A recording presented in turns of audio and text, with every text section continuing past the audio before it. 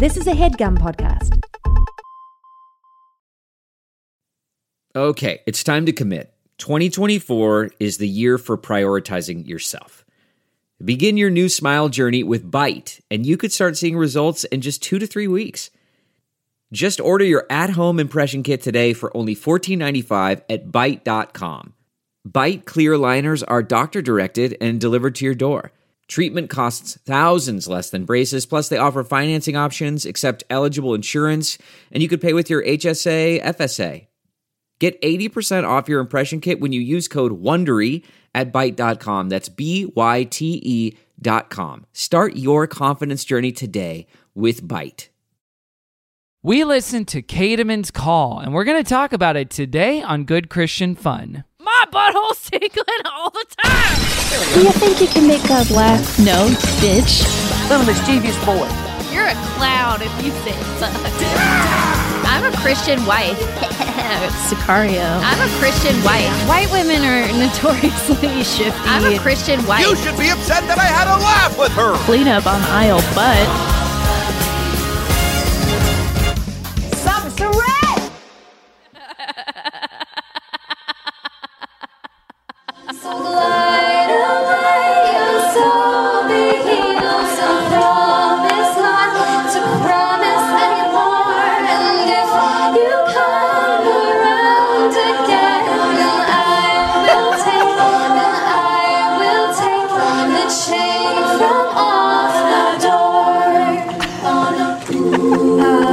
I'm so glad we're recording a video. Welcome to Good Christian Fun. Oh my God. I'm Kevin. Turn that video off. I'm Caroline. And we're here to have good Christian fun. That clip you heard at the end, folks, was in fact Caroline Ely, nay chick, when she recorded that 11 years ago in her a cappella group at UCLA, which was called Random Voices. Random Voices. And it was so random, and it was a cover of Ingrid Michaelson's The Chain. There are 2 different performances of that song, which you can find on YouTube, which I think is tremendous. And the joke's on me because, Caroline, you sound terrific on it. You're the featured soloist. I thought you sincerely sounded great. And now the most recent comment on the YouTube video is, the soloist looks like she'd make a great host for a Christian pop culture podcast someday. Top comment. Thank you, Kevin. I was, I think, 19 or 20 years old at that point in my life. But you know what? I am proud of that solo. Thanks for bringing it back. Yeah. Now, could you give us just a little taste of Wait, were you a featured soloist on anything else from that time? No, it was just that. Just that. Yeah. And then you quit. Normally, like, you're not really supposed to get a solo as a freshman. And again, I'm not trying to bring this up, but like it kind of was a special case. Man, you were a freshman in college when I was graduating. That feels bad. Oh. Well, you graduated early, right? We're not I was winter 2009, but still. Oh, okay. But yeah, the videos of that are like, I mean, I still think the singing is pretty good, but like the movement is so cringy because a cappella, if you don't have choreography, it's just like the bounce, and it's like, it's so gross. I really can't stand it, but like you can't help it when you're up there. There's nothing else to do with your body. Y'all were rocking out, but instead of to drums, it's to Ingrid Michaelson. Yep, that's right. Yeah, you try to jam to that. Hey, you know what? No shade. I sang Ingrid Michaelson at both of my siblings' weddings while playing a ukulele, folks. And that harmonica, right? No, that was for Revelation song, the Carrie Joby thing. Is there video of your wedding singing? There is, and you'll never find it. Is it on YouTube? No. No, I don't think so. GCFers. All right, Good Christian Fun is the Christian pop culture podcast where we talk about Christian pop culture, the movies and the music and the entertainment made for and made by Christians. We're not here to make you go to church. We're not here to make fun of your beliefs or bash them either. We're just here to have good Christian fun. And the topic for today is we got to answer the call. The phone's ringing, and ring-a-ding-ding. It's Caedmon. They're calling. Hello, for you. it's us. Caedmon's call. There's a billion of us. We're all on the phone. Hello, it's a conference call. Everyone's talking over each other. They say, "No, I'm sorry, Derek. Go ahead. No, I'm sorry. Oh no, Danielle here. Can I say something, Kevin? Yes. This episode of the podcast is brought to you by Cold Brew and my new Rihanna shirt that I got off Etsy that I'm wearing today. It feels really good. Is it? It looks like a bootleg shirt. It is for sure bootleg. It says look... Rihanna at the top. It says Bad Gal at the bottom, and it's like the funniest selection of photos from her, like not iconic photos of her. I'm not sure where they're from. No. It looks like the 10th page of like Google Images. Yes, and I kind of grew out of my old Rihanna flag shirt, so I kind of needed a new one. And it helped. It helped today. And this is growth. I'm really uncomfortable that you're video recording all of this. I don't know what you're going to do with this footage, and I don't trust It's just you. for our archival purposes, and it's just for if we ever want to put out little breakouts for social media, for like when I do... Wait, this is the first time you're video recording this show? Yes. No, that's not true. No, we video recorded last week's episode, the Take 6 episode. Well, I didn't know about that. It said recording the whole time. Well, I don't pay attention famously, so why do you think I was going to know that? Did you sign a permission release, Caroline? I said no release, and Kevin is for sure going to like 3D render my face and then like substitute that as the new podcast host and then kill me in my sleep or something. It'd be so funny if I did have like this running for years after my death. If it was my square and then Amy, our guest, square, and then Caroline's square was like claymation or some kind of AI like bot. some grotesque, nasty little CG monster. Yeah. That'd be terrific. Like perfect cadence. But no, of it's my for voice. social and it's for fun. And, you know, if we make a little silly visual, I wish we had video recording for some of our recent Zoom episodes. Like us listening to Hallelujah, the Jeremy Camp version. I would have killed to have recorded that video.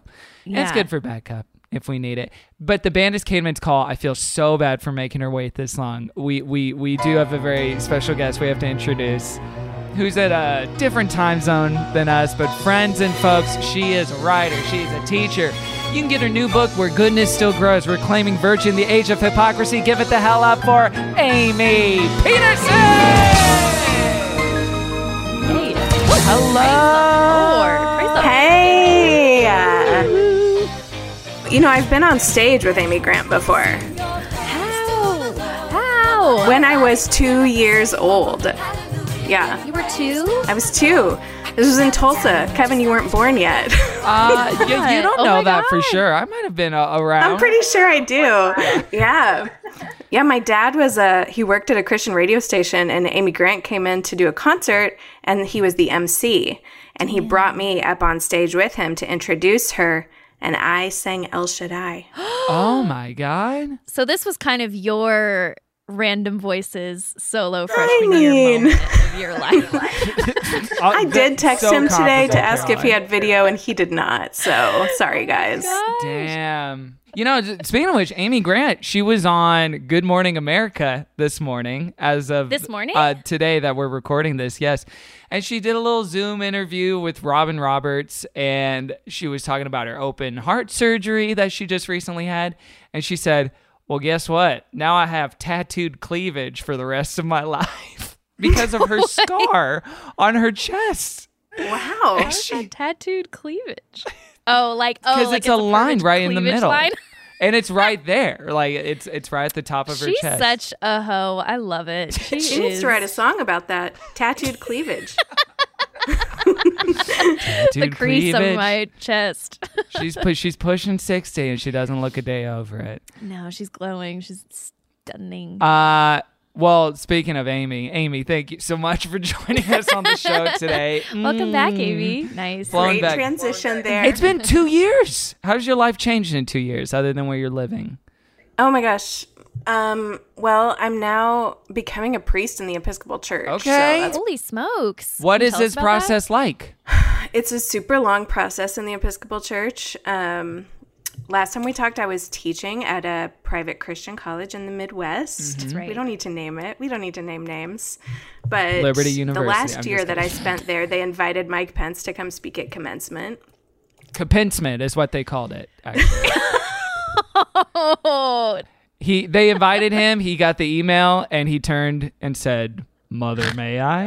And she said, "Yes, Do you think he said, "You'll be $6,000 pence, none the richer"? Do you think he'll be allowed to debate Kamala Harris? I mean, without another... Yeah. Well, as long as she's in eyesight. Audience, right? Oh, okay. As long as she's in eyesight. I guess that's... Yeah. Yes. Separate rooms? He'll have maybe? like a little lifeline that he can buzz if he feels sexually threatened in any way by his own feelings, I guess. I think he's going to feel threatened pretty quickly. Yes, much to look forward to. Yeah. So you were teaching at Pence home base number 2.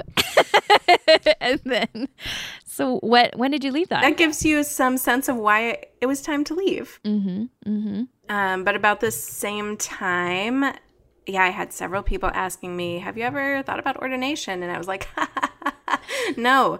And then it felt like, not to get too spiritual right away, but God was saying, this is a question I would like you to take seriously. So talked to my priest about it. In the Episcopal Church, you set up a year-long discernment process with a group of people from your church. You have to get like a full psychological evaluation. And then you have to go to seminary. So now here I am, Duke Divinity School. Oh my gosh. Doing seminary. Oh my gosh. That is like profoundly comforting to me that they have this kind of vetting process. And two, that you made it through at least the psych eval. Way to go. You tricked them. And in honor of this, Amy, we were kind of just kidding. We did know that this was the case, and we do have prepared for you a little tribute song that we'd like to play for you now. Here we go. Oh my gosh, this is amazing. I had a dream as a girl, like Therese of Lisieux. I need to give this a whirl so I can lead the way. Woman priest is my call, women preaching for all. Don't listen to St. Paul, cause I can lead the way.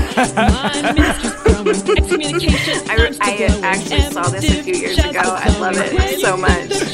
Oh, perfect. I was baptized, and this is crazy, but God just called me, so ordain a lady. Justice doesn't look right with only male priests, but God just called me, so ordain a lady. Okay. So yes, we wanted to share that in honor of your ordination upcoming. Thank you. That's so meaningful, you guys. What is the timeline for that? When does that Seminary is happen? 3 years, so I won't be ordained for 2 more years. But I feel fine about that because I do think this is what I'm supposed to be doing, but also it's kind of freaky. Yeah. Yeah. Oh, I'm curious as to like what compelled you and how you felt led to this decision in particular, being an author and a teacher for so long, how you felt like you could maybe best serve or best be used in this different role. Well, I think that writing and teaching are pretty natural gifts, like that flow in with the priesthood or pastoral ministry. But the thing that led me to this decision ultimately was that as a teacher, I kept having students who were coming to me and approaching me as if I were a pastoral figure, and then sharing things with me that you really don't share with your college professor, but with your pastor. And when that happened, and I got to sort of counsel them through big things. Like I had students coming out to me at a, conservative Christian liberal arts college and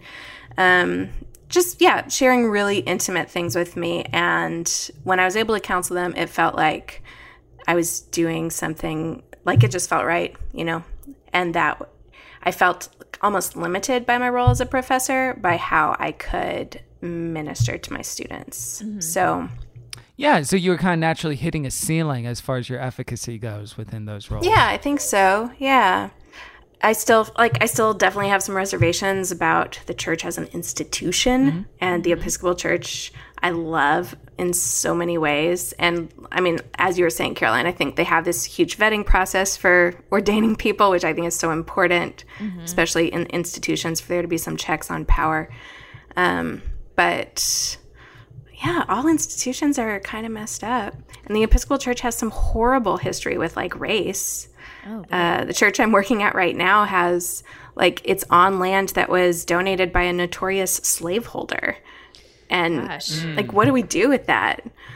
But they're doing good things and, like, having really important conversations with people about that and, you know, changing the names of some buildings and working through racist history. So I guess that's maybe the best you can hope for an institution to confront its own failures. Can I ask, what were your, like, initial reservations going into this role and this process, and kind of like where you've landed on them now? Well, part of it was that I think growing up conservative evangelical, I had never seen women in ministry, right? And I had never had a female pastor or priest. And the model I had seen most often in those churches of what pastoral leadership was super off-putting to me. So it was like a really charismatic white man who is sort of unapproachable and like can make some jokes on stage and, like, you know, seems a little bit phony, but he can get a lot of people to donate money. And like, it just wasn't, that was not something I ever wanted to be. But then for about the last 10 years, I was going to this Episcopal church where the priest was nothing like that. He was, like, bearded and self-deprecating and kind of quiet. Zero charisma. I mean, Father Jim, if you're listening, that's not what I'm saying. Whoa. Get specific. Name names. Not funny. No jokes. You know. No, I hear what you're saying. Yeah, not as, like, not a star. You know, the way pastors can be. He was humble. He, like, was listening to the congregation and sort of helping them live into their gifts. And he was all about reconciliation work, racial reconciliation, like gender stuff. So it sort of gave me a different model for what the priesthood could be and what leadership could be, more nurturing. And so that helped me sort of get through those hurdles too.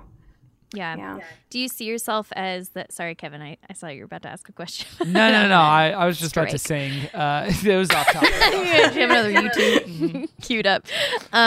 Oh, shoot. What was I going to ask? Oh, do you see yourself in this pastoral role, like being a speaker, like someone that is giving sermons on Sundays, or a little bit more of like the counselor one-on-one aspect that like kind of drew you to it initially?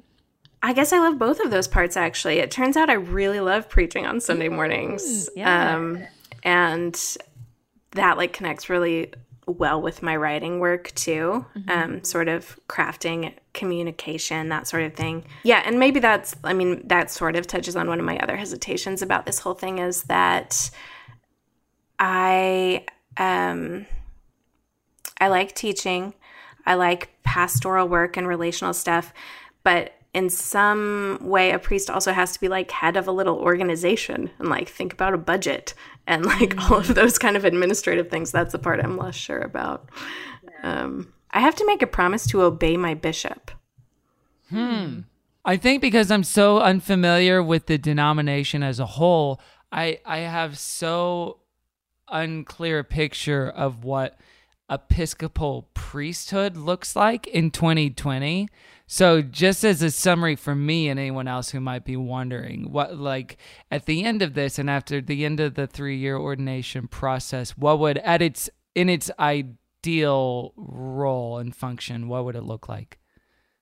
I mean, it can look like tons of different things, honestly. After I'm ordained, I could be like a college campus pastor, or I could be an associate priest at a church that has a couple of priests on staff, and I might have like one particular area that I would focus on, just like in a regular church.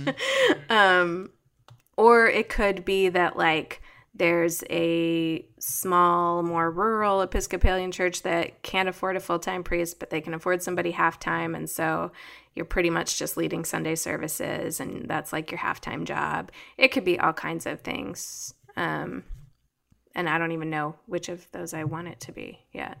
Yeah, you're so, like, I wonder what you would gravitate towards more as far as like how your background would apply to it and kind of the things you've enjoyed doing in the past. Yeah, I think that the Episcopal Church can be a super welcoming place for ex-evangelicals.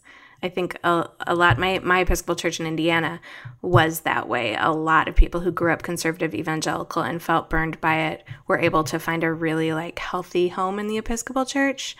And since I grew up that way too, I could definitely see myself being in a church that's sort of like that, a haven for people who've been hurt by the church, but still want to find hope there.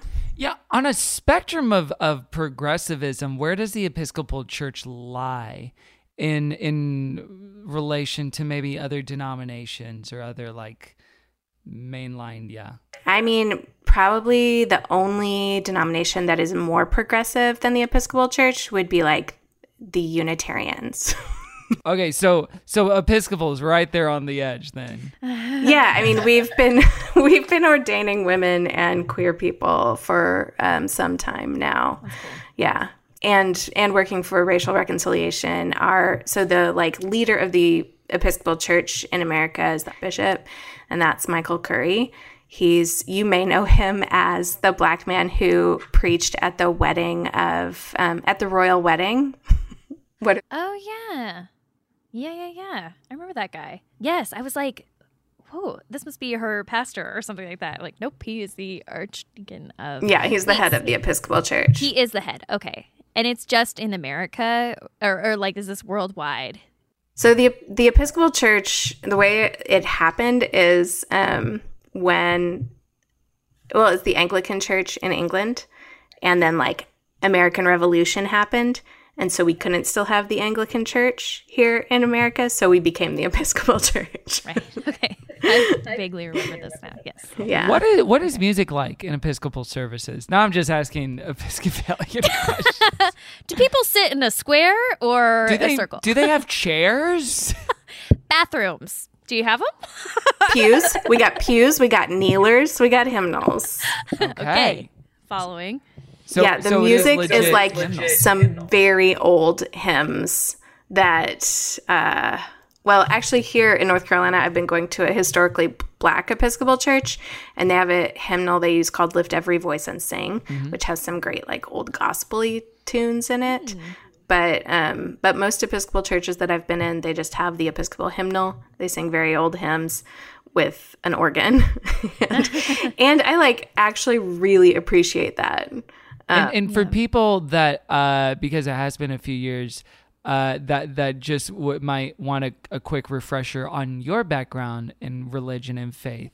Again, how did you grow up with religion? Yeah, and last time I was just on second service, so. But I believe that was on the main feed, I think. Oh, was it really? Yeah, that was one of our first ones before we became capitalist pigs and put it behind a paywall. Give us your money. Yeah, oinky oinky. Yeah, so my parents were raised, my mom was raised Catholic, my dad was raised maybe sort of Methodist. But they would tell you they became Christians in college, and they met as Young Life leaders. Oh, that's so classic. You know who else met in Young Life? I found out. Who? Frickin' Katy Perry, Lindsey and Buckingham Orlando and Bloom. Stevie Nicks from Fleetwood Mac met via What? Young Life. Yes. What? Isn't that nutso? That totally is. And your parents are kind of like the Stevie and Lindsay. Basically, Yes. yeah. Yeah. So they were born again in college and, got married. And for most of my childhood, my dad was in Christian radio. Mm-hmm. So this was mostly, I was born in Tulsa, but then spent most of my childhood in San Antonio. And my dad was the general manager of a Christian radio station in San Antonio. So, and we went to church several times a week. We went to Awana. So we were pretty serious Christians. I was homeschooled. My dad would bring home like Christian tapes and CDs from the radio station that he got for free, advanced copies. So, nice. It was pretty awesome. Pretty sweet. Hey, Amy, you want to hear the new Carmen record 3 whole weeks before it comes out? You're never going to believe this sound. We were anti-Carmen, but I did see... Yeah, we were anti-Carmen. He was too weird. I did see DC Talk, like, right when their very first... I think right before their very first album came out. Mm-hmm. It was this big church in San Antonio was having a harvest festival instead of a Halloween, a Halloween alternative. And DC Talk played, and I was like 8 years old, and they were just doing their rap songs. So my evangelical Christian childhood was really happy. Like, I loved it. Adventures in Odyssey was my jam. It was all great. And then when I was 11, my dad accepted a job with a division of Campus Crusade for Christ called Family Life Today. And so we moved to Arkansas for him to do that. So he was still in Christian radio, but he was the co-host of a Christian radio program that was nationally syndicated. So sort of focus on the family, but not as political as Focus on the Family was. More just like, we're just about the Bible. It's a soft focus on the family. It's a little blurry. Give it that Sandra there. Bullock in Ocean's 8 effect. Ooh, oh, Lord. Put the right Instagram filter on Focus on the Family, and you had Family Life Today. Wonderful. So what? Lots of Bible memorization. I started going to Christian school instead of homeschooling, and generally was just like swimming in the waters of conservative evangelicalism in the mid to late 90s. And I guess I bought into a lot of it, but not all of it. Like, even when I was in junior high at my Christian school, boys in my class would call me a feminazi. For what? What did you do? Oh my gosh. I think I was just smart, and they felt threatened. I'm sure that's what it was. Like, now, it cut to me in my head combing over, like, did I call anyone a feminazi? Oh, damn it. Cut to a small camera and be like, if you just use logic, you'll find out. I just asking questions here, okay? Let me play devil's advocate for a moment. Wait, were you in my class? I might have been. No, the annoying thing I did as a child that they legitimately did have to call a pastor in to address was I kept asking if predestination was real, and they're like, I don't know. Stop bugging me. Oh my gosh. And so then this guy, the pastor Tommy Hopper, had to come in and give a talk about, well, it kind of doesn't matter, but maybe it is real. So it matters so much. Like, I feel like you were so right to be extremely concerned about it. It's like astounding to be casual. You should have been in my class, because we debated predestination all the time. Oh, hell yeah. I would have been a part of the army.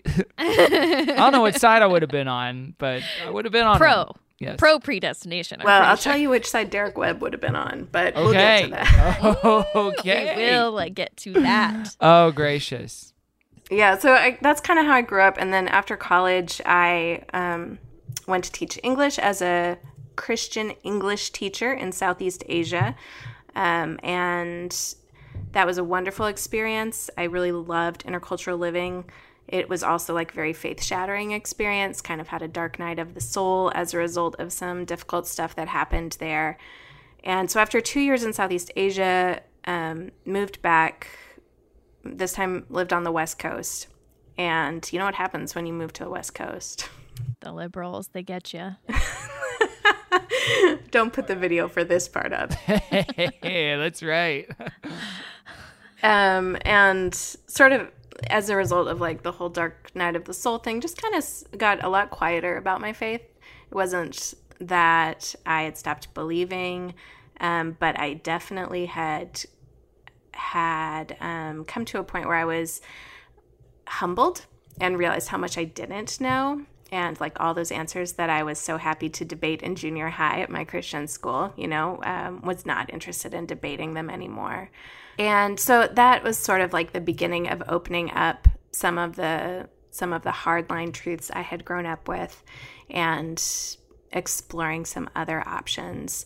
And I think the experience of intercultural living and seeing how differently people on the other side of the world saw the world really helped me with that. Living on the West Coast where people just had a different sort of background in history and culture, that helped with that. I got married, and living with another person will also open you up to new ideas and new ways. And so sort of slowly, it wasn't like a harsh deconstruction. so much, but just like a more slowly sort of molting maybe, and shedding some things and figuring out what I could hold on to. And some of that was hard. Like, it was really hard for my parents when I told them that I had different thoughts about marriage and like church leadership, because they're like very hardcore complementarians.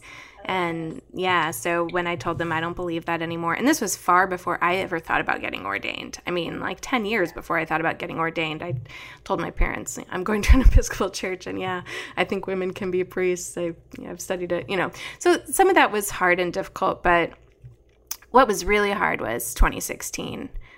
And when I saw 81% of white evangelicals voting for Trump after the way he treated women, spoke about immigrants, mocked disabled people, used pre-genocidal language, was just openly racist. And to see so many people, like, who are good people, who raised me to believe good things, to see them just fall in line behind that was really heartbreaking for me. That'll radicalize you, I think. I think we're still seeing the effects of radicalization faith-wise from that year. I feel like another woman every day, like on my social media. It's like every day another woman is like, wait a second. Yes, thank you for seeing this now. Yeah, but it's all these people who taught us like purity is so important, monogamy is so important, and we're not telling you this because we're trying to keep women in their place. We just want to protect and love you. And then I'm like, and you'll vote for this guy? Yeah, it's like, I don't even believe in those things anymore, but like, you're not even consistent about this thing that was like drilled into me. Yeah. And it felt maybe at that time less like, before this election, I could maybe think like, we just disagree theologically, and like, there's still room for us to coexist as believers of God or whatever. And like, and believing, they're good people or whatever. But then to just see sort of an uncomplicated support of someone who's so antithetical to a lot of those beliefs is like, it's pretty jaw-dropping. It's so incredible to me. It's still so incredible to me after all these years. It is the like, everyone was just kidding moment of our lifetimes. Right. Yeah, and like nationalism actually was like, I guess, the bedrock of Christian evangelicalism like this whole time. Yeah, actually what they cared about was power and money, not life or Jesus. Yeah. Community. Yeah, I don't know. Yeah, so that was super shattering, and that was when I started writing the book that you mentioned earlier, the book that came out this year, Where Goodness Still Grows. And I actually think this book is kind of like this podcast because on this podcast, you guys... Careful. From our evangelical heritage, okay, there's less swearing in the book than there is on the podcast. There we go. I think... Yeah. Wait, the book doesn't begin with like a sound, like a barrage of text that like disconnected and Clean about up on aisle buttholes and yes, exactly. No mention of buttholes, but it is similar in yes, it's similar to our it's similar in that I'm like looking at something from my childhood that I learned in church, and I'm saying like, what was there good in this, or was it terrible? And sort of analyzing it and sifting through it and seeing what's worth holding on to and what can I let go of. And I feel like you guys do that on this podcast too, yeah? We try. And the question, like, was this good or was this harmful? And the answer is yes. Exactly, yeah. Is that truly it? Oh, yeah. I mean, so in the book, I go through different virtues. So there's like a chapter on purity, a chapter on modesty, a chapter on hope, a chapter on love. And... yes, exactly. I find there was good in it and there was damage in it. And a lot of the problem... Did you guys have the Book of Virtues in your house when you were growing up? I don't think so. The Book of Virtues. We did. You did? I didn't read it, though. Oh. Yeah, it's like this What is it? big compilation of like fables and sayings and folktales and about different virtues. It was really big in the 90s with homeschoolers and Catholics and... generally conservatives. It was edited by Bill Bennett, who's like sort of a Republican operative. Is that the right word? Operative? Yes, okay. Operative is, that's actually the most correct word. And this is like a book like The Purpose-Driven Life that people would just read as like a, oh my gosh, I recognize this book. I knew you would. That's oh my why I God, shared we my have screen. this book. Oh my God. Damn. Yeah, I mean, The it was call is everywhere. coming from inside the house. For the listener at home, the Book of Virtues, and you can just Google this, obviously, but the cover art is a sort of tannish yellow, and a huge book that a little boy and girl have to prop up with their bodies. It's so big.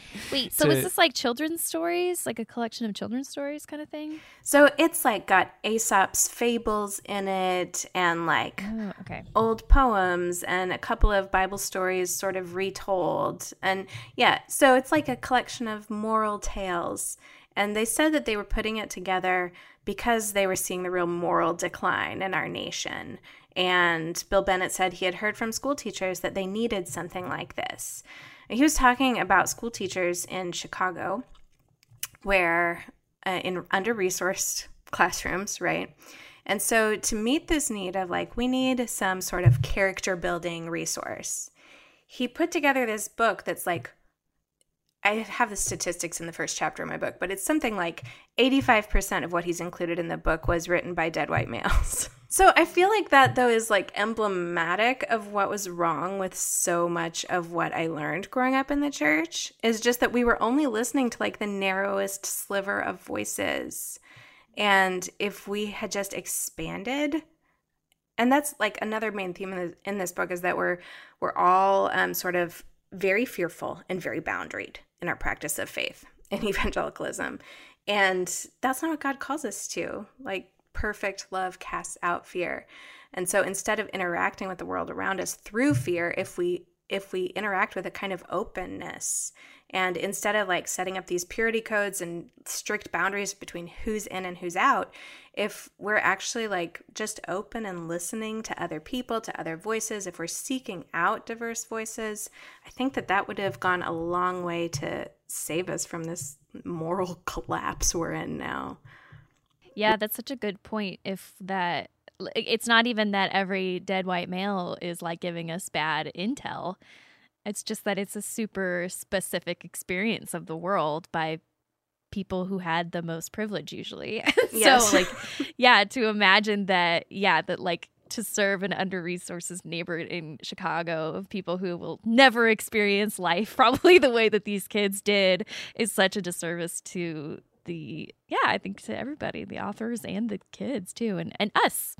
Yeah. So what I try to do is just like take some of those virtues and see what was harmful about it, and then just like expand and listen to very different people talking about that virtue from very different walks of life. And I was writing this book was so deeply encouraging to me ultimately, because I found that even though so much was missing in my narrow slice of evangelicalism, when I opened up and listened to more voices, I found so many hopeful things. If you listen to Black Christians who have had a very different history and experience of the life of faith than I have, there's something very real about that experience. And and that was missing from my childhood. So hopefully it's an encouraging book. Hopefully it's encouraging for people like me who were disillusioned and wanted to throw everything out, but also can't quite throw everything out because there was goodness there too. Hey, that is one of the best, most elegant book plugs we've ever had on the show. Truly, it's like it's on theme, it's segued naturally. 10 out of 10. Good content. And it's great. No, I have to transition to a break before I ruin it. So thank you, Amy, and thanks for sharing your story again. Let's take a break, and we'll be right back with more good Christian fun. This HeadGum podcast is brought to you by Auraframes. That is right. From grandmothers to new mothers, aunts, even the friends of your life, every mom loves an Auraframe. Holy shit, even aunts? Yes, especially aunts. Oh, wow. Because it was named the best digital photo frame by Wirecutter and selected as one of Oprah's favorite things. I mean, these Auraframes are guaranteed to bring joy to moms of all ages. I believe it. You have an Auraframe, don't you? Yes, I actually more than believe it. I know it. I've got one for my mom, my mother-in-law, my grandmother-in-law. And dare I say, your aunt? And dare you say, my aunt and my aunt-in-law.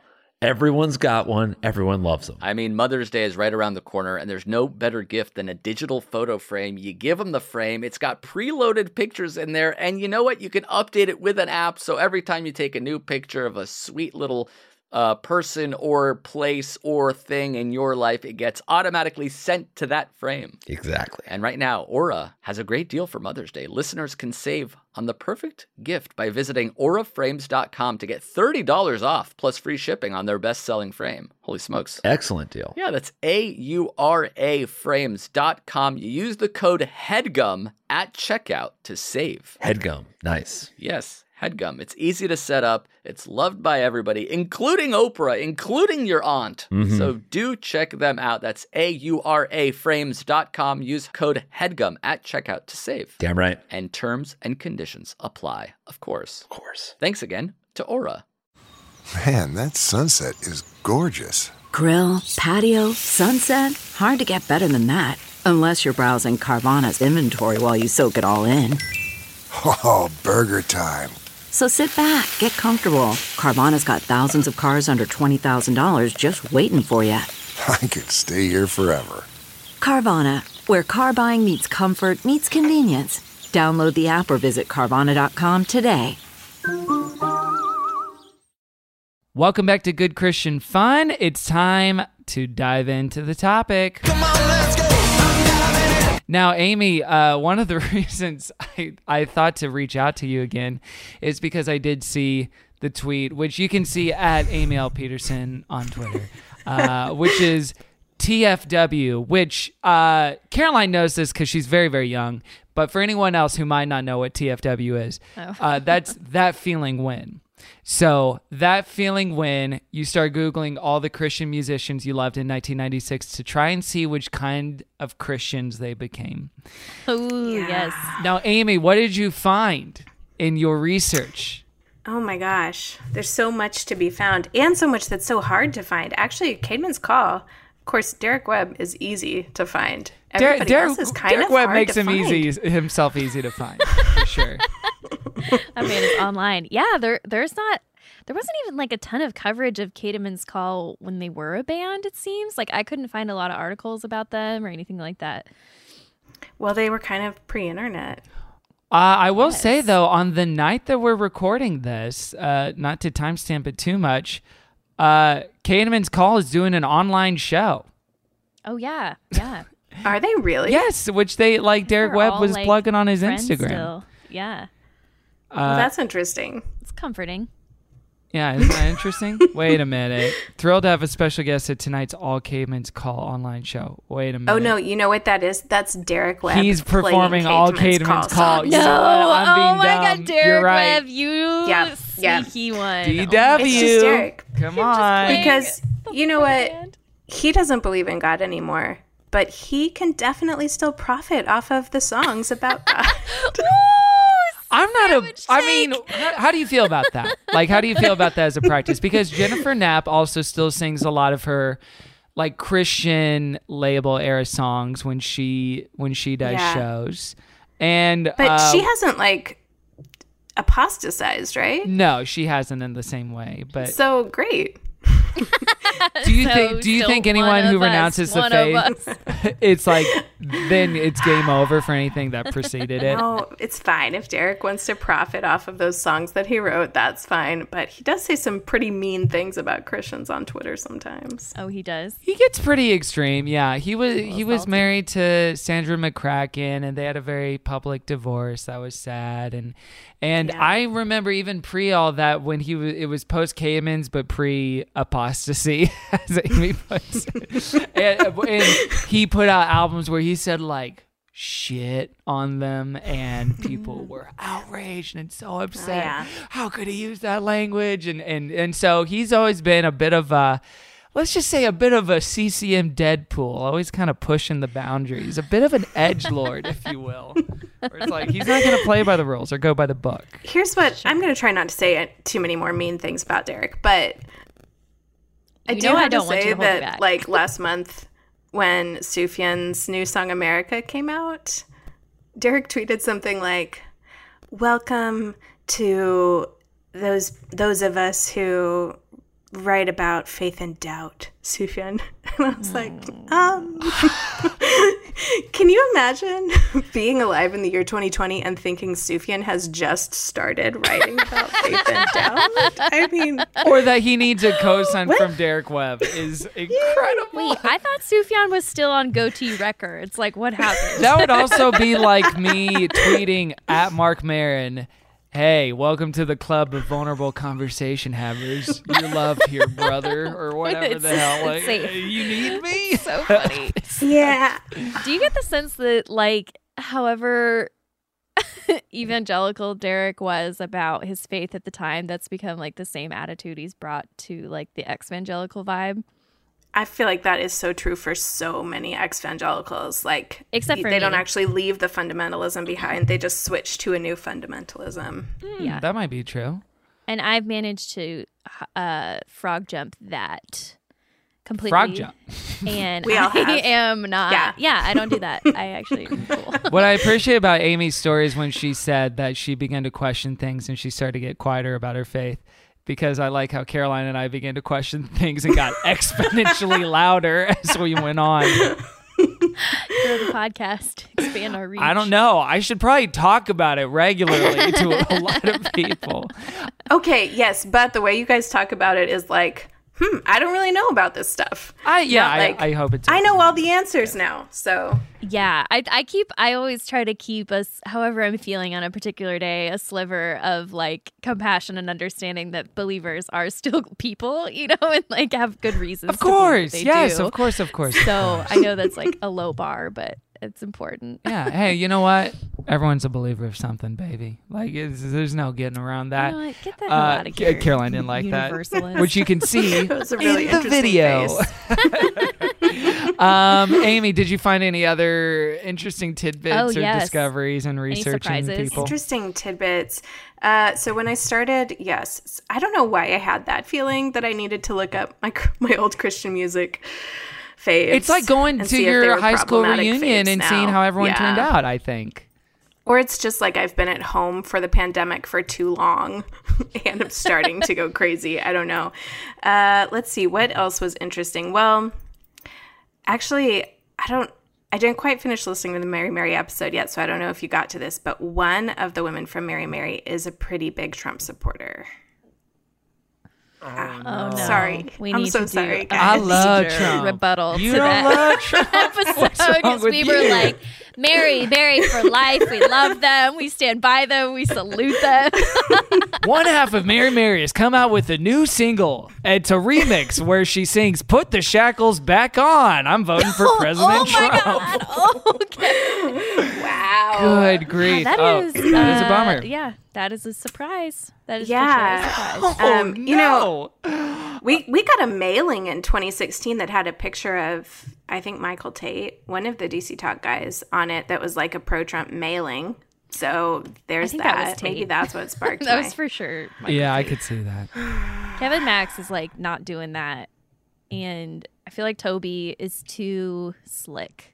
Oh yeah, to get his Kevin Max hands actually dirty with replied to my politics. tweet.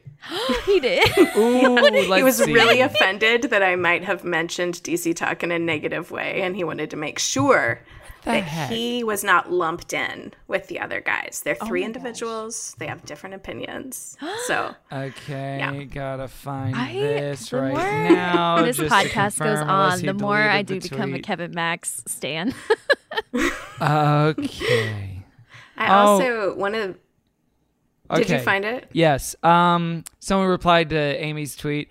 Done this a few times. Kind of scary. Amy says, DC Talk and Michael W. Smith have failed me. Strong language. To which, okay, Kevin Max says, please don't lump me in without checking my feed.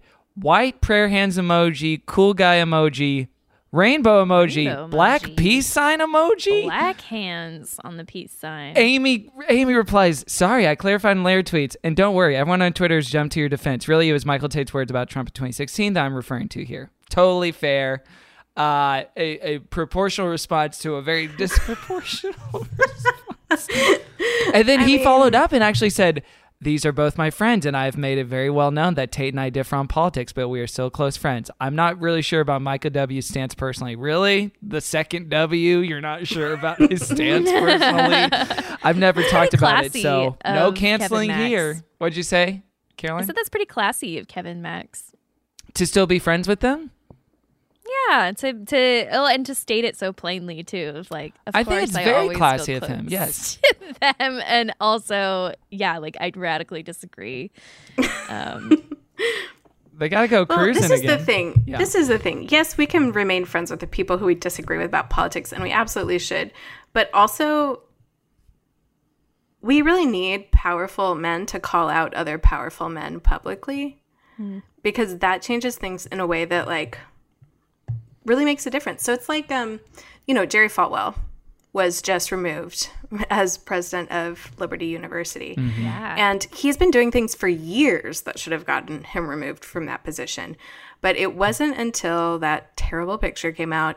But then a Republican congressman from Virginia, like, publicly called on Liberty to remove Jerry. And that's when they did it. Weird. I just feel like if these powerful white men would hold each other accountable publicly, it would really make a difference. But they're so afraid of losing their power that they won't, So It's not really their bag.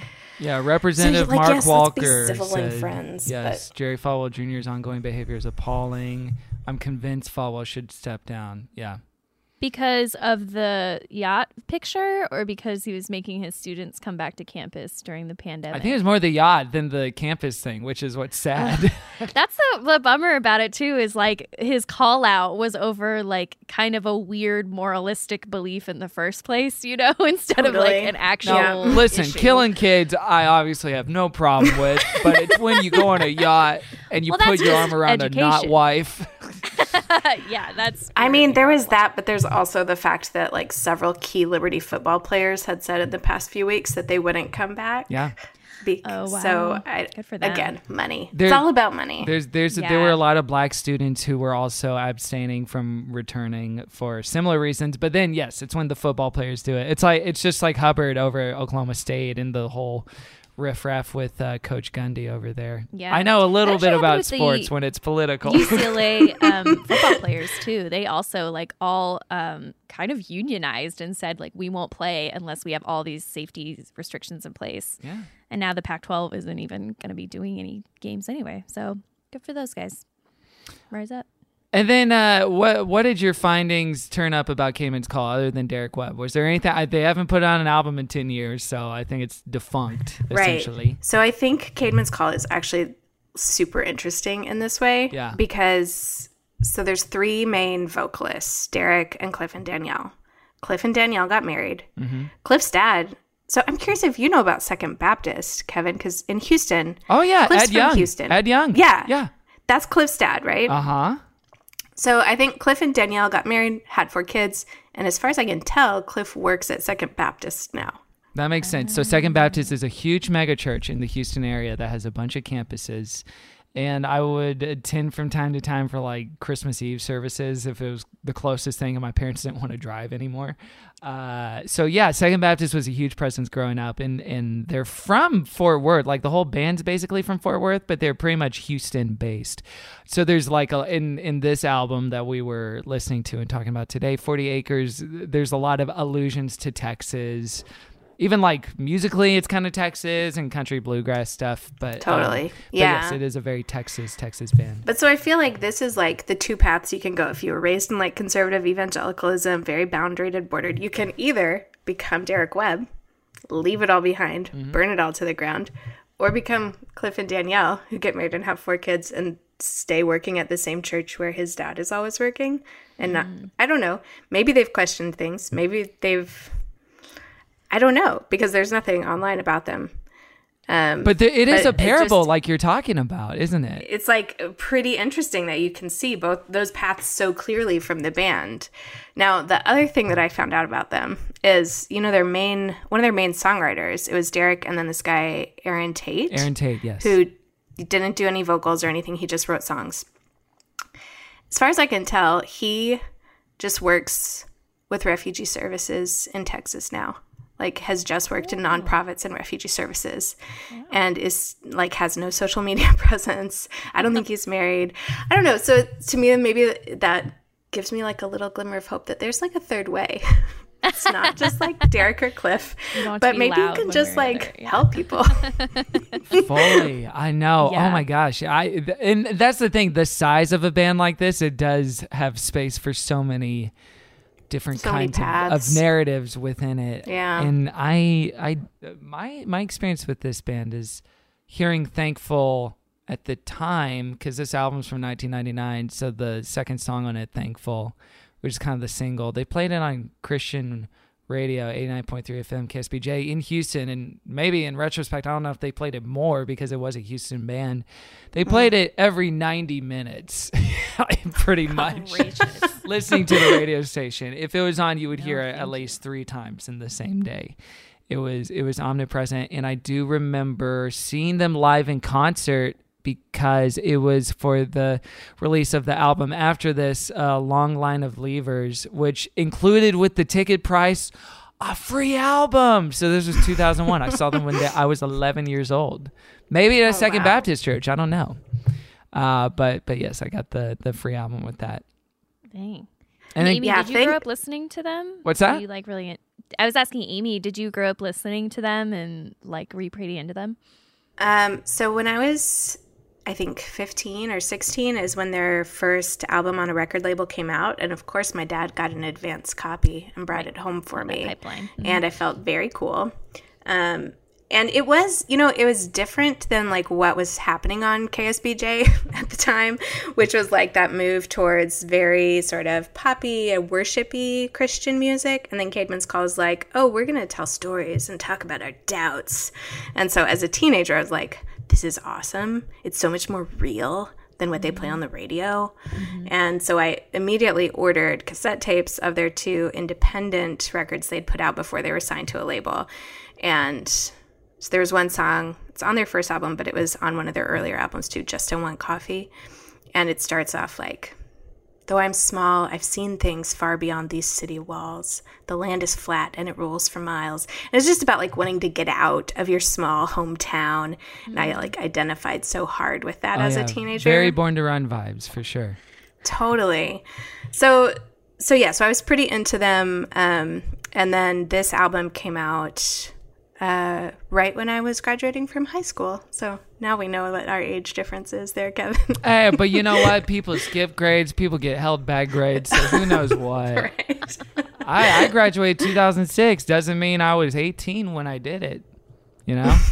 So anything can be true. I can remember this album. I can remember Table for Two. That's the one that Derek wrote that starts out like, Danny and I spent another late night over pancakes. Mm-hmm. Oh, yeah. No, truly, as far as like pancake songwriting goes, he really walked so Jack Johnson could run as far as like making pancakes in a song. You remember that song, Making Banana Pancakes? You know that song, right? Yeah. I have no idea what you're talking about. The banana pancake. Wait, for real. Am I being gaslit right now? Banana Pancakes by Jack Johnson. Yeah, I know it. Caroline knows it. Amy, you've never heard it. That's because I'm too old. Congrats on making our guests feel like a nerd, Kevin. No! Worth it. Wait. You know what? I don't feel like a nerd for not knowing a song called Banana Pancakes. I think... Okay. Wow, you really turned that right back around on me. Feeling like a nerd. Like, yeah, I know the pancake song. I don't think it's what we think it is. And Caroline, I assume you have zero experience with this band at all. Pretty much, yeah. Yeah, okay, cool. Par for the course. But Amy, you said something about your friend Molly. Oh, so she would play this song on her guitar, like in our dorm room in college, and it's a very like, it's all like, I don't know if I'm ever gonna find the one. I'm gonna be alone forever. So it was a very good like college just feel like sort being of a song. Christian and being 20, and you're like, yeah. I guess maybe a life of singleness is what I'm being called to right now. I love it because this album is so 11. There's 11 songs on here. Perfect album length, if you ask me. Less than 50 minutes. Come on, baby. It's leavened with extremely scriptural, didactic songs with a lot of theology in them, and then some songs are just, I want to run away with the girl, I guess.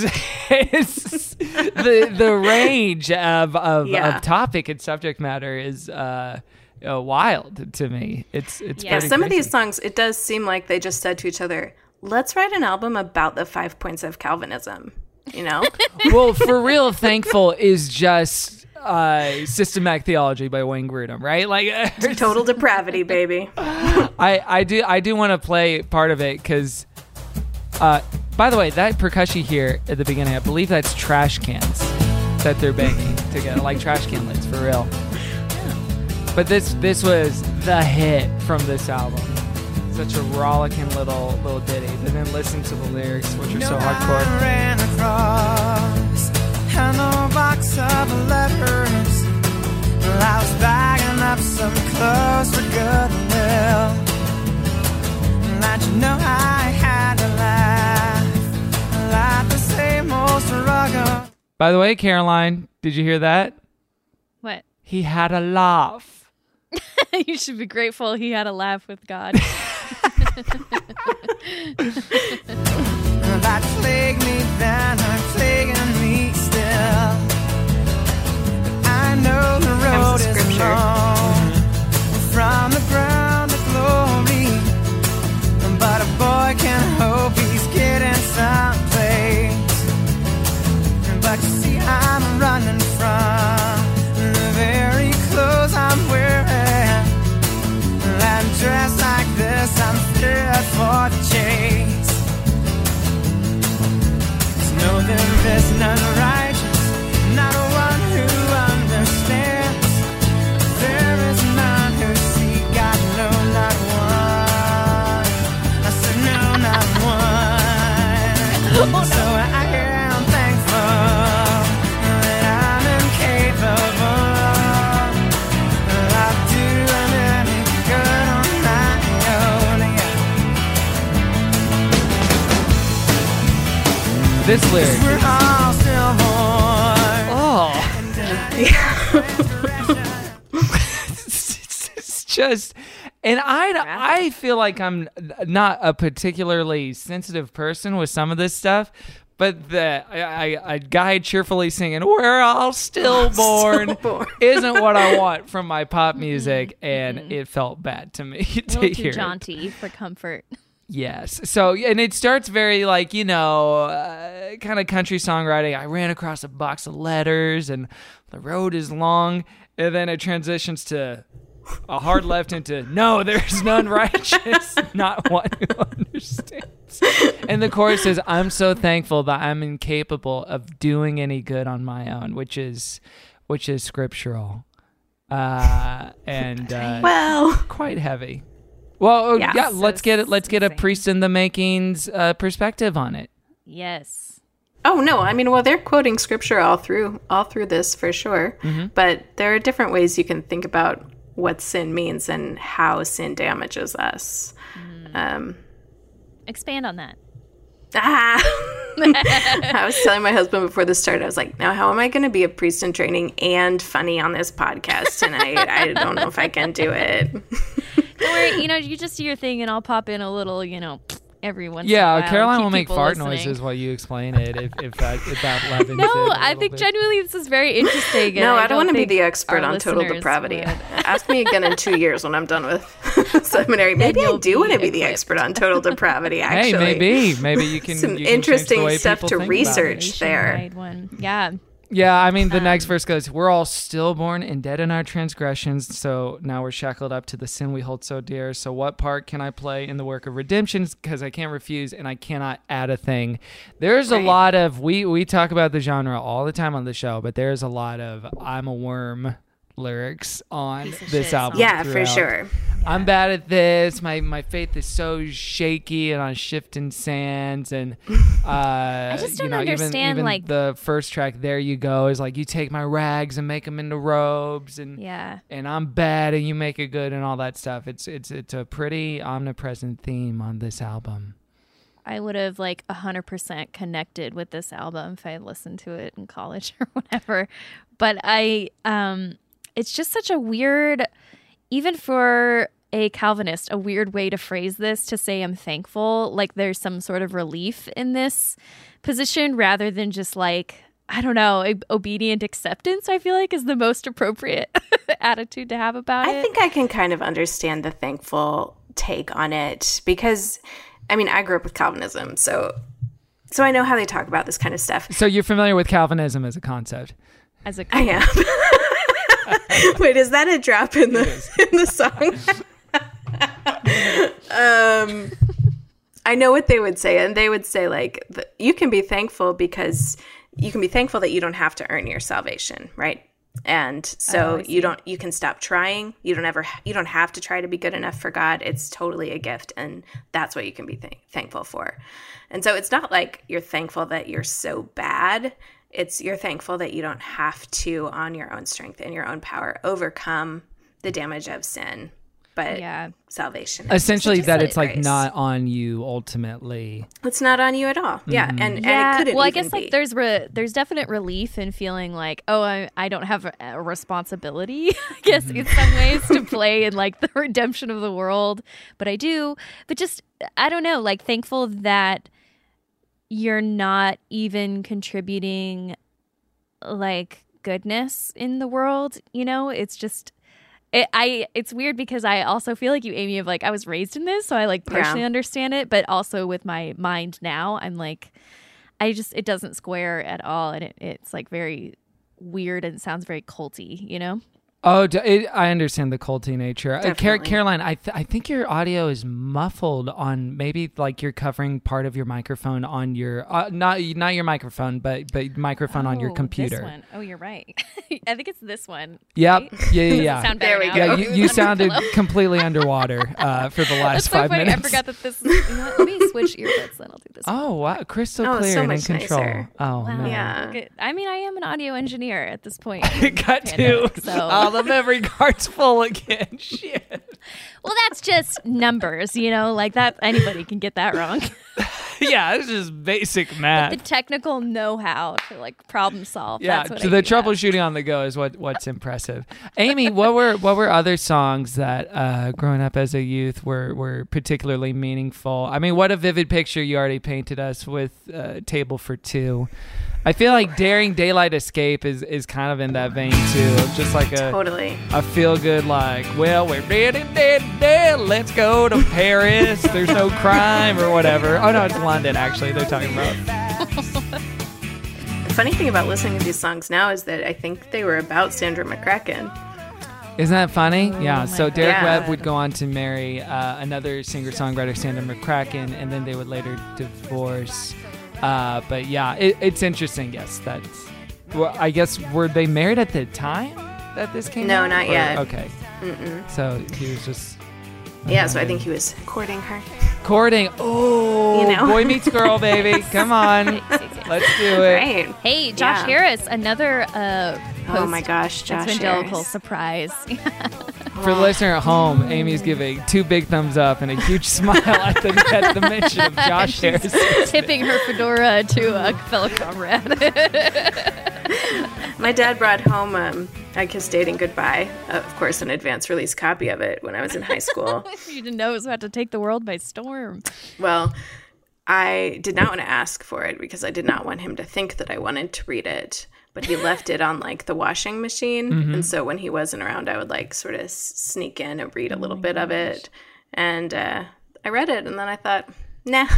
Even at that age, she Bad knew. ideas. She knew that. Yeah. Well, I knew too, even though I was like very scared no, of this is not going to work dating. for me. It's like, I would like to kiss. So no yeah, thanks. That just seems not smart to try to marry someone you haven't kissed. But anyway, that is neither here nor there. What other songs do I like? You know what would be a good punch up to that book title? Take dating out of it. Just I kiss goodbye. Let's normalize kissing goodbye post COVID-19. We're gonna want human touch and contact once again. I can't. Oh, when it's over. When it's over, post COVID-19. No, okay. of course. Now, can you imagine kissing someone for the first time Do right a new now? book of I Kissed Kissing Hello. Oh, yeah. I was talking to my friend about, can you imagine trying to date someone new right now? Maybe you can, Kevin. I don't know. But I'm just like trying to make a new friend right now, and it's hard. Like there's all these new rules of politeness. Oh my God, how are you making a new friend right now? I know, right? How do you even meet somebody? Well, she's my daughter's violin teacher. Oh, that's good. See, okay, Caroline, nice. get a daughter. I need Make a daughter. her play violin. Make a friend. Yes. Someone come teach Scampy flute, and I will find a new friend. This is the equivalent of like gentlemen taking their dogs for a walk at the dog park and meeting a nice other person there that may also have a dog or something, and then you get to talking. Sounds like you're speaking Amy's from experience. No, I don't have a dog. I'm sorry. I do sometimes take puppets to the dog park, but then they kick me out shortly thereafter. One time when I was on Hollywood Boulevard, I saw a man holding a baby husky puppy, and it was extremely cute, but he was holding it in front of his crotch and waving it back and forth. Oh. So I'd say a subtle man is hard to find, but I found one. I think this is a plot on Sex and the City or How I Met Your Mother. Yeah. One of those shows, right? They borrow a baby. Yes, but the point is using dogs or children as bait for a new friend is the kind of moral here in the message. Unproblematic. No one gets hurt. I think new friends are possible in 2020. I think you just really have to want it. A friend of mine set me up on a group text with one of his friends, and now we're friends, and we text quite frequently. Caroline, I'm just saying it's possible. I mean it optimistically, not as a brag. Come on. She's so happy for I'm you. so glad we have video for happy this for so the you. listeners can finally see what I What you're dealing with. That's what I'm dealing with. Oh yeah, anybody can make a friend. I had one of my other many friends set me up with a new friend. It's easy.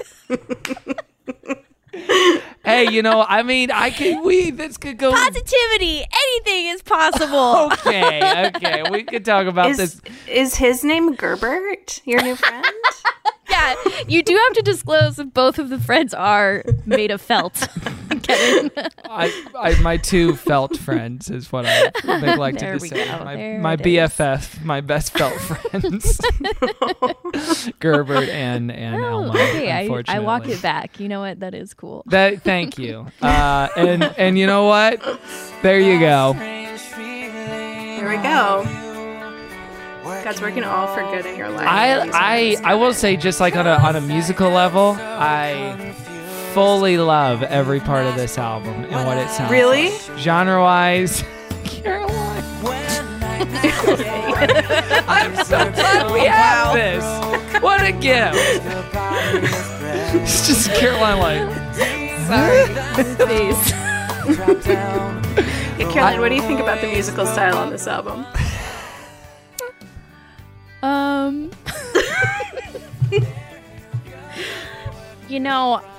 I'm not going to say that it did contribute to the bad mood I was rocking all day today, but I'll say it didn't help. Okay, I'm going to... I was like, I don't know how I'm going to not bring down the whole episode if both of these people love Caedmon's Call. Okay, I'm on my phone reading a text message. Tuesday, 12:50 p.m. No. We had a little wager going, Caroline. I'm sorry. Quote, I keep thinking how much Caroline is going to hate Caedmon's Call from Amy Peterson. I literally almost texted Kevin to be like, why don't we do Susan Ashton or someone who Caroline's gonna like? She's gonna hate this band. But guys, no. You know what? Screw you, because literally I was listening to this and I was like, they're really testing me with this one. They are really pushing me to my goddamn limit. And then this band. we did have some hypotheses of what you might say in response to the album. One of mine is, why is this guy's voice so high? And then another one was, not a thought I had. Yeah, he's so thankful that he's incapable of sounding like anything but a little bitch. Which sounds like something you might say. Make me sound funnier than I am. That's not true. You're no, that's absolutely how funny you are. That's my baseline. And no more.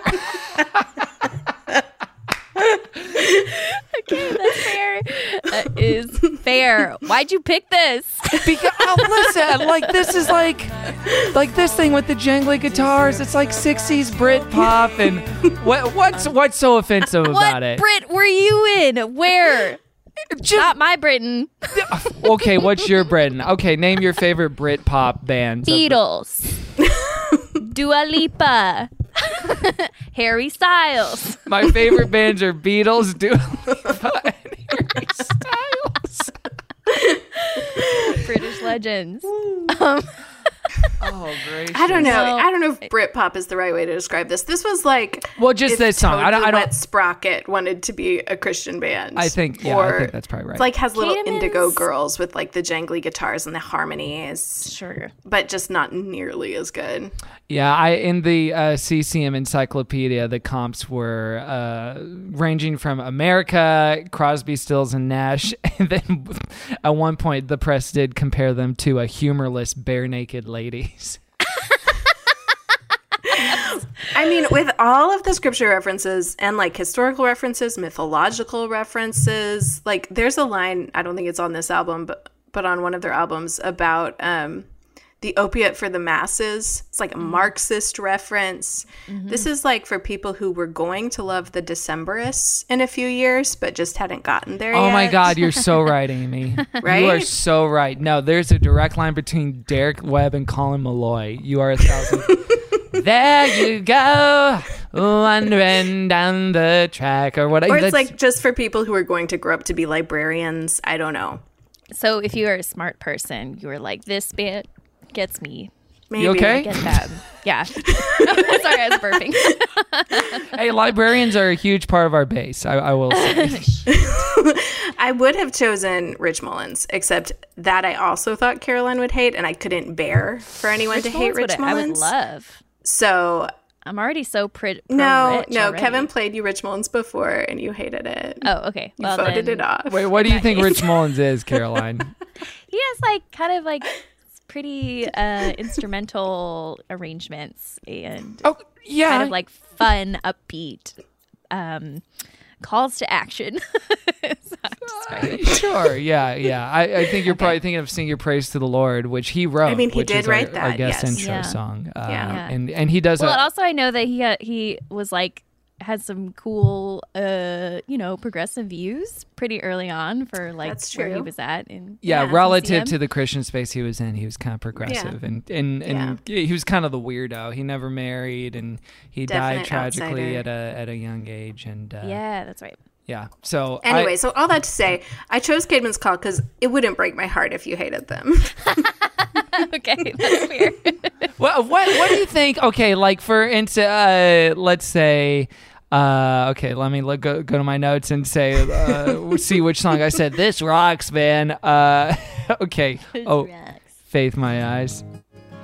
So something about the sound of this. What doesn't work for you about it? Is it a vocal thing? Is it an arrangement thing? Is it a lyrical thing?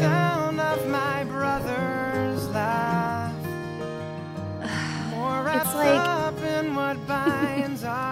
it felt like most of their songs.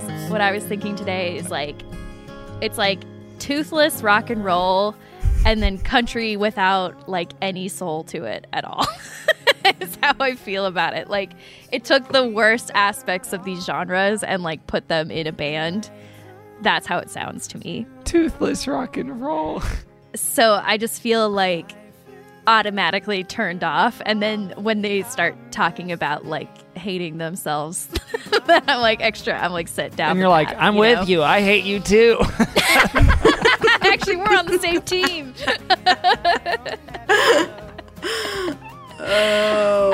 That it was, and I'm truly am sorry. Like I don't want to offend or anything like that, but it just was like it's borderline unlistenable for me. That to me is surprising because I feel like I mean this in a good way because you're not a snob and you just like what you like. So I mean that to say I feel like you wouldn't discriminate against something that might sound quote unquote basic, but in this case You discriminate. Yeah, broad mass lowest common denominator appeal is usually my bag. No, but I mean, no. But I truly was listening to this. I was like, I don't know how they got so popular, like, for the time, because maybe it is their lyrics and what those spoke to people and what that was, because the sound to me doesn't sound like inventive or exciting or even imitating something that I would like better, the way a lot of like CCM artists, where I'm like, oh, maybe this wasn't for me, but I could like get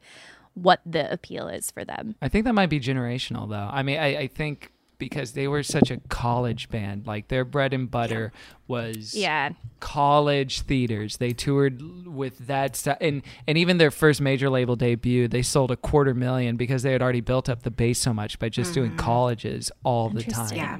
So it's really, go ahead. No, it's just like a mid to late 90s sort of moment when they could be loved. But I do think they were a college band. I think that they, they actually had like a Patreon before there was a Patreon. It was called The Guild. Oh, but after their first or second album came out, that had basically a fan club that was online called The Guild. Right. Yep. And they put out special albums just for The Guild. So it was like I know people who met their spouse through the Guild message board. Damn. Hell yeah. Yeah. So they had like a very devoted core group of fans in the mid 90s. And I think it was like they were different than what was on Christian radio. And so there's like these college students who want to be different than what's on Christian radio, but not too different. Still want to listen to Christian music, right? Yeah. Yeah. And also probably playing to like their more like ardent beliefs at the time, the way you kind of are in college. Yeah. Right. So you do like country and you do like bluegrass stuff. Not necessarily kind of country, on principle, but you're not opposed to it. Yeah. Yeah. I'm not opposed to it. But like what kind of country? Like Lady A? Lady A.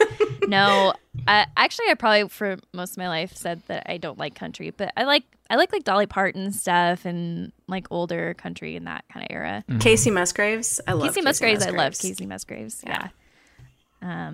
She's a blast. There you go. Country with a soul, though. With a soul. This is a white girl. Country with a soul. Oh boy.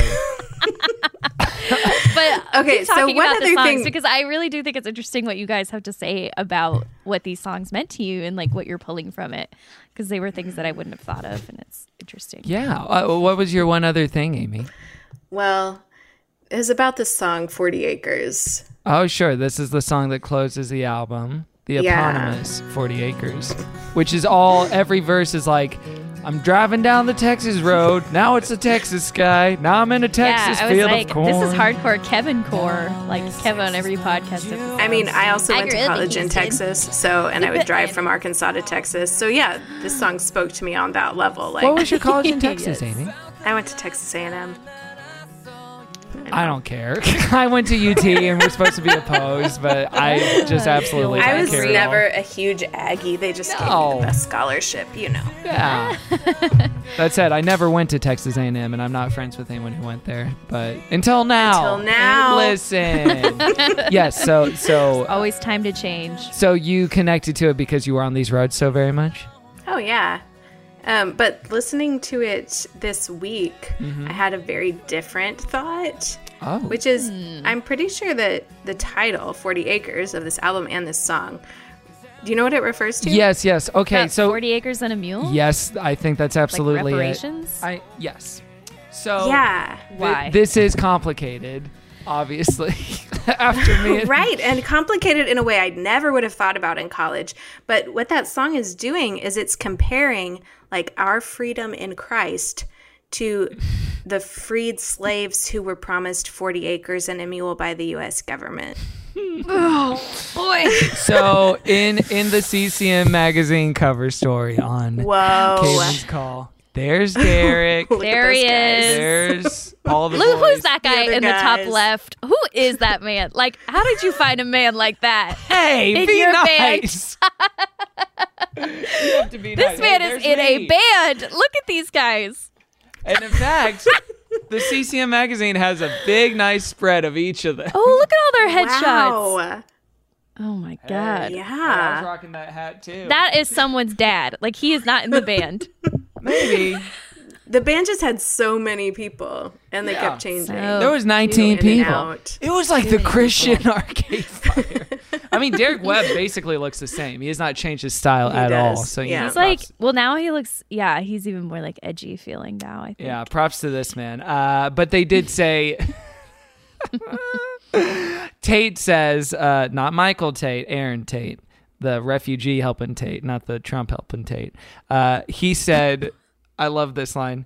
I had heard from somebody once that the welfare system in the 1800s consisted of giving someone 40 acres of land and a mule. Tate says of the title track, a fresh metaphorical look at starting over. To me, that's a model of redemption. There's always more room. There's always a new opportunity, a new place you can go to make a new life. There are places that aren't used up. When I was writing music for 40 Acres, I knew the songs would be heard on a national level. Oh, he's talking about something else now. But yes, they do fully use the 40 Acres and a Mule as like, the slavery thing is kind of like salvation. Caroline's face right now. The fact too that like he wrote this song based on someone giving him like kind of misinformation about what the 40 acres was even for. A guy said He's like, one time at a the dorm early room. welfare system. You know how Social Security was started by the Jim Crow laws? That's what I wrote the song about. Like, oh. Now, and if you like this song, you're going to love their song, The Patriot Act, which is a metaphor for Christ. How God's listening to us. Yes, that he's always listening. He hears us. Hey, that's good. It's Yeah, good. Here that for you. part's good. Yeah. Anyway, it's a very pretty song, and I like it. There's redemption to be found. This 40 So I mean, acres. it's problematic now. I think we know for a white man to like take that metaphor and try to use it, but even more so because the law was overturned. Like they made the law that freed slaves would get 40 acres and a mule, and the government established it would be like coastline from South Carolina to Florida. And then I think like 2 years later, the government, it was the new president, reversed it and gave that land back to the original owners, not the original owners who we stole it from, but gave it back to the slaveholders. Yeah.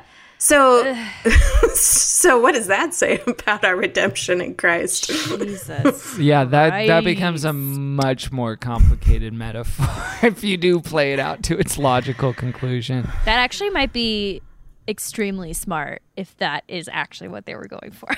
Oh, it's actually Can you incredibly imagine? subversive, and they were forward Yes. thinking and ahead of their time. Yes, like Derek Webb was becoming evangelical before he even knew it. He was like, follow the money, and the money. 40 acres. Shit. Oh, boy. Wow. Okay. Damn. Damn. I'm trying to think of what the equivalent would be now as far as like appropriating black culture or like a movement. I'm sure there's one I'm thinking of. There's one I'm not thinking of that would be. On that note, maybe it's time to rate the album. Love this band. You guys, another lyric on 40 Acres is spirits hanging in a bottle out on a tree. Don't love that visual. And then also they say that you're the black sheep. Probably also an unintentional, not good thing to put on this song. Gosh. Wait, black sheep? I think that has to be an oopsie. That's not on purposey. Oh, okay. So you're pro 40 Acres No! the song and their stance. No, but black I think they were both mistakes. Yeah, I think know. it's just an oopsie doopsie. Caedmon's call it's is just delicious to pull out more problematic morsels, and I'm gonna cancel them. Caedmon's call. This band that's not put out an album in 10 years. Caroline Coming for Ely you. is putting you on notice with her low to mid-level podcast. We are canceling you. And to be clear, for those that may be confused about the meaning behind the name Caedmon's Call, it was inspired by there's this tale of an Anglo-Saxon cowherder who's a monk. Even this story is like, I don't know how you guys can stomach this band. Who lived, oh my God. Lived in the 7th century. Okay, let me just get this out, baby. Legend has it that Caedmon was afraid to sing in public due to a lack of musical talent and shied away from occasions where he had to sing. He lay down in the pasture with the cattle to, what's that? I wish Derek Webb had shied away. Whoa! We should send this to him. He'll respond, I'm sure.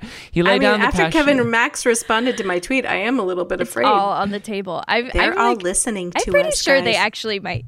Kevin Max is a reply guy, though, I think, fully. Yeah. An angel appeared to him as he lay down asleep in the pasture in a dream, calling him to sing. After refusing, he eventually decided to sing, and when he did, he sang beautiful verses that had never been heard before. His songs were in the local vernacular language at the time when all other Christian songs were in Latin.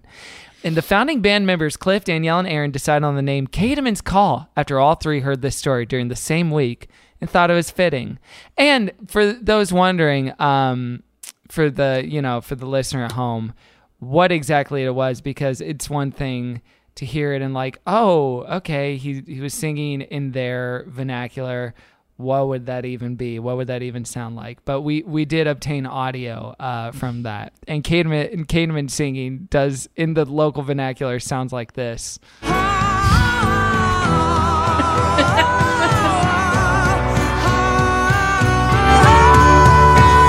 So every time you hear that song, think of Caedmon.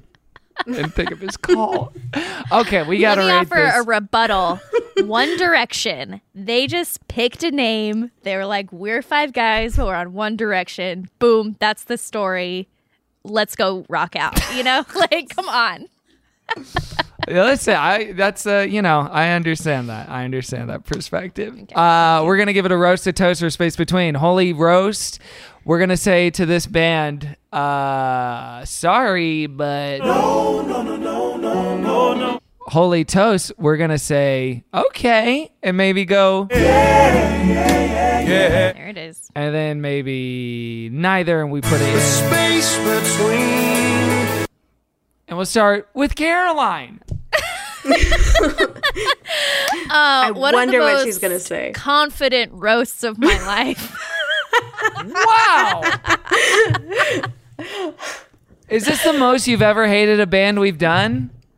I don't know. I can't remember. This band wiped memories from my my brain. Wow. All right. I truly wish them well. I can see that they were important at a time. I could see the lyrics being important. I found it very, very bad. That's it. That's you know what, and you're entitled to that. You're entitled to your. Never mind. Predictable opinion. Excuse me. We turn it to Amy. Well, I was thinking about this before tonight, and if I were just giving it a nostalgia vote, of course, I would send it up to heaven. But listening to it this week, I listened to it once and enjoyed it, and then when I started playing it the second time, I really couldn't bear to keep listening to it. Well, that's interesting. I know. So, yes, my 15-year-old self, well, no, I was older than 15 when this album came out. My 18-year-old self liked this album. But for now, I might have to put it in the space between. A space between. You know what? Sorry, Kev. Hey, listen, Amy. You get better than you expected. Check it out.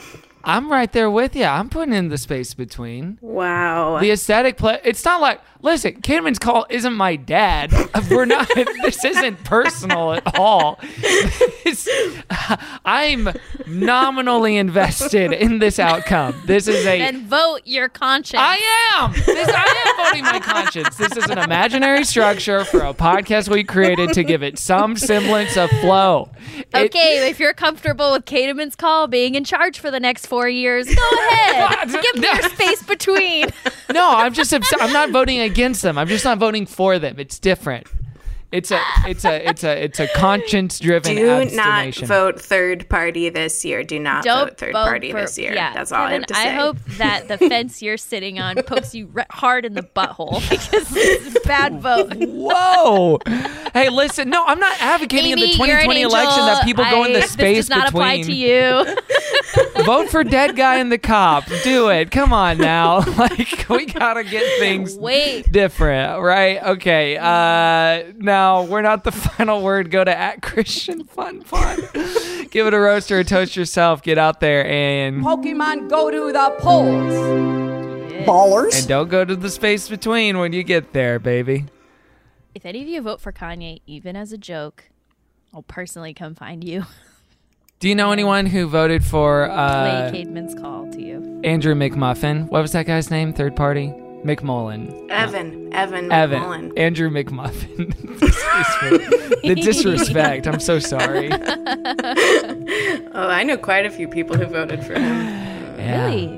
Oh. And you know what? Yeah, on an encouraging note, I know quite a few lifelong Republican voters who've said, I'm voting for Biden this year. Like, I just can't do it. I know. Give them strength. I remember recording a podcast right before the 2016 election, and now I'm doing it again, and it all feels very cursed. But Amy, we're dimming the lights and we're lighting the candles here. And we're turning into a more worshipful space, and we're here to not promote ourselves or our books that tie in directly with the show. We're here to lift them up. Oh my Lord. And she is legitimately She is creating a contemplative space. Lighting a candle. A small taper candle. Oh my What is Lord. that? And we start with Caroline as per usual. Folks, don't listen to Caedmon's call. Watch a TV show. Hey, you're done. Hey, leave them alone. You spoke your piece. I don't know. I'm like still feeling something to do that. I want to lift myself up at Caroline's Farts, and then a couple HBO Max shows to listen up for the lucky few. I May Destroy You. We already kind of lift that up, but I got to keep lifting it up again. The finale's almost here. It's very good. It's unlike anything I've ever seen. It's great. And another show I really Sorry, I took my headphones off. What did you lift up? Oh, so you can't give your cool opinion on what I said? Let me rest for once. Did you just lift up? I just discovered this movie. It's called Casablanca. I hate you. Oh, what if it was? And the second show I'm going to lift up is Perry Mason. Get into it. It's fun. Yeah. Kevin, shut up. Oh my God. I don't even have an opinion on Perry Mason. Oh, thank God. I just think it's a funny. relief. I love Matthew Rhys. It's funny to watch Perry Mason, but it's a good show. All right, thank you, Caroline. We turn it to Amy. Video. I'm so sorry, Amy. It is 10:30 where you are. I feel so bad. Oh my goodness. Okay, yeah. We'll wrap it up. No, it's super fun. But I'm bringing it down. You can lift me up on Twitter at Amy L. Peterson, at Instagram at Amy Pete, and you can buy my book, Where Goodness Still Grows, wherever books are sold. I want to lift up.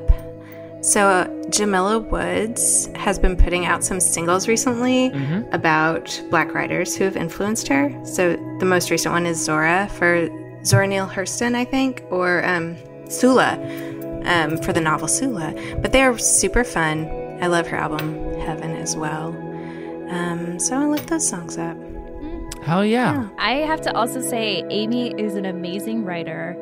I really enjoyed Dangerous Territory. Please get her books. They will not disappoint. They're very good. Buy her books. Thanks, Caroline. GCF Don't endorsed listen to and Caedmon's approved. Call, but buy my book.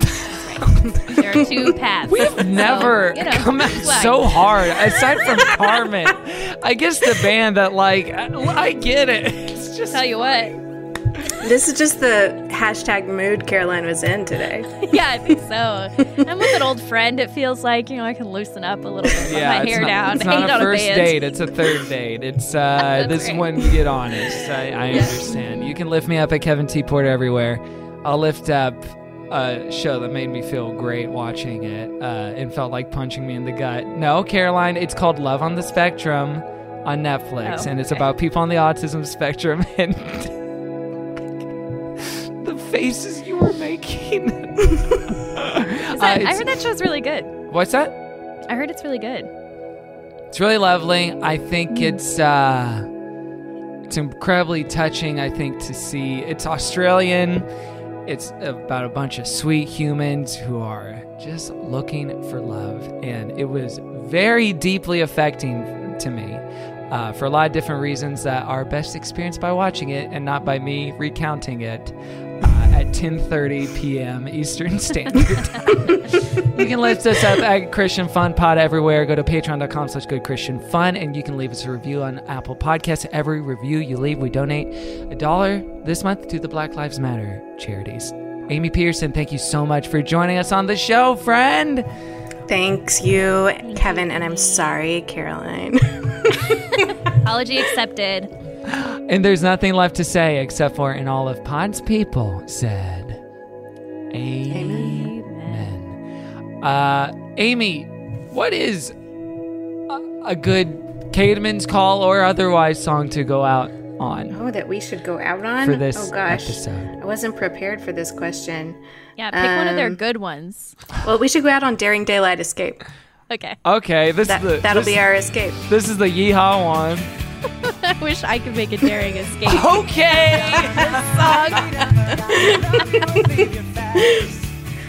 If you play the song backwards, or leave you. Yeah.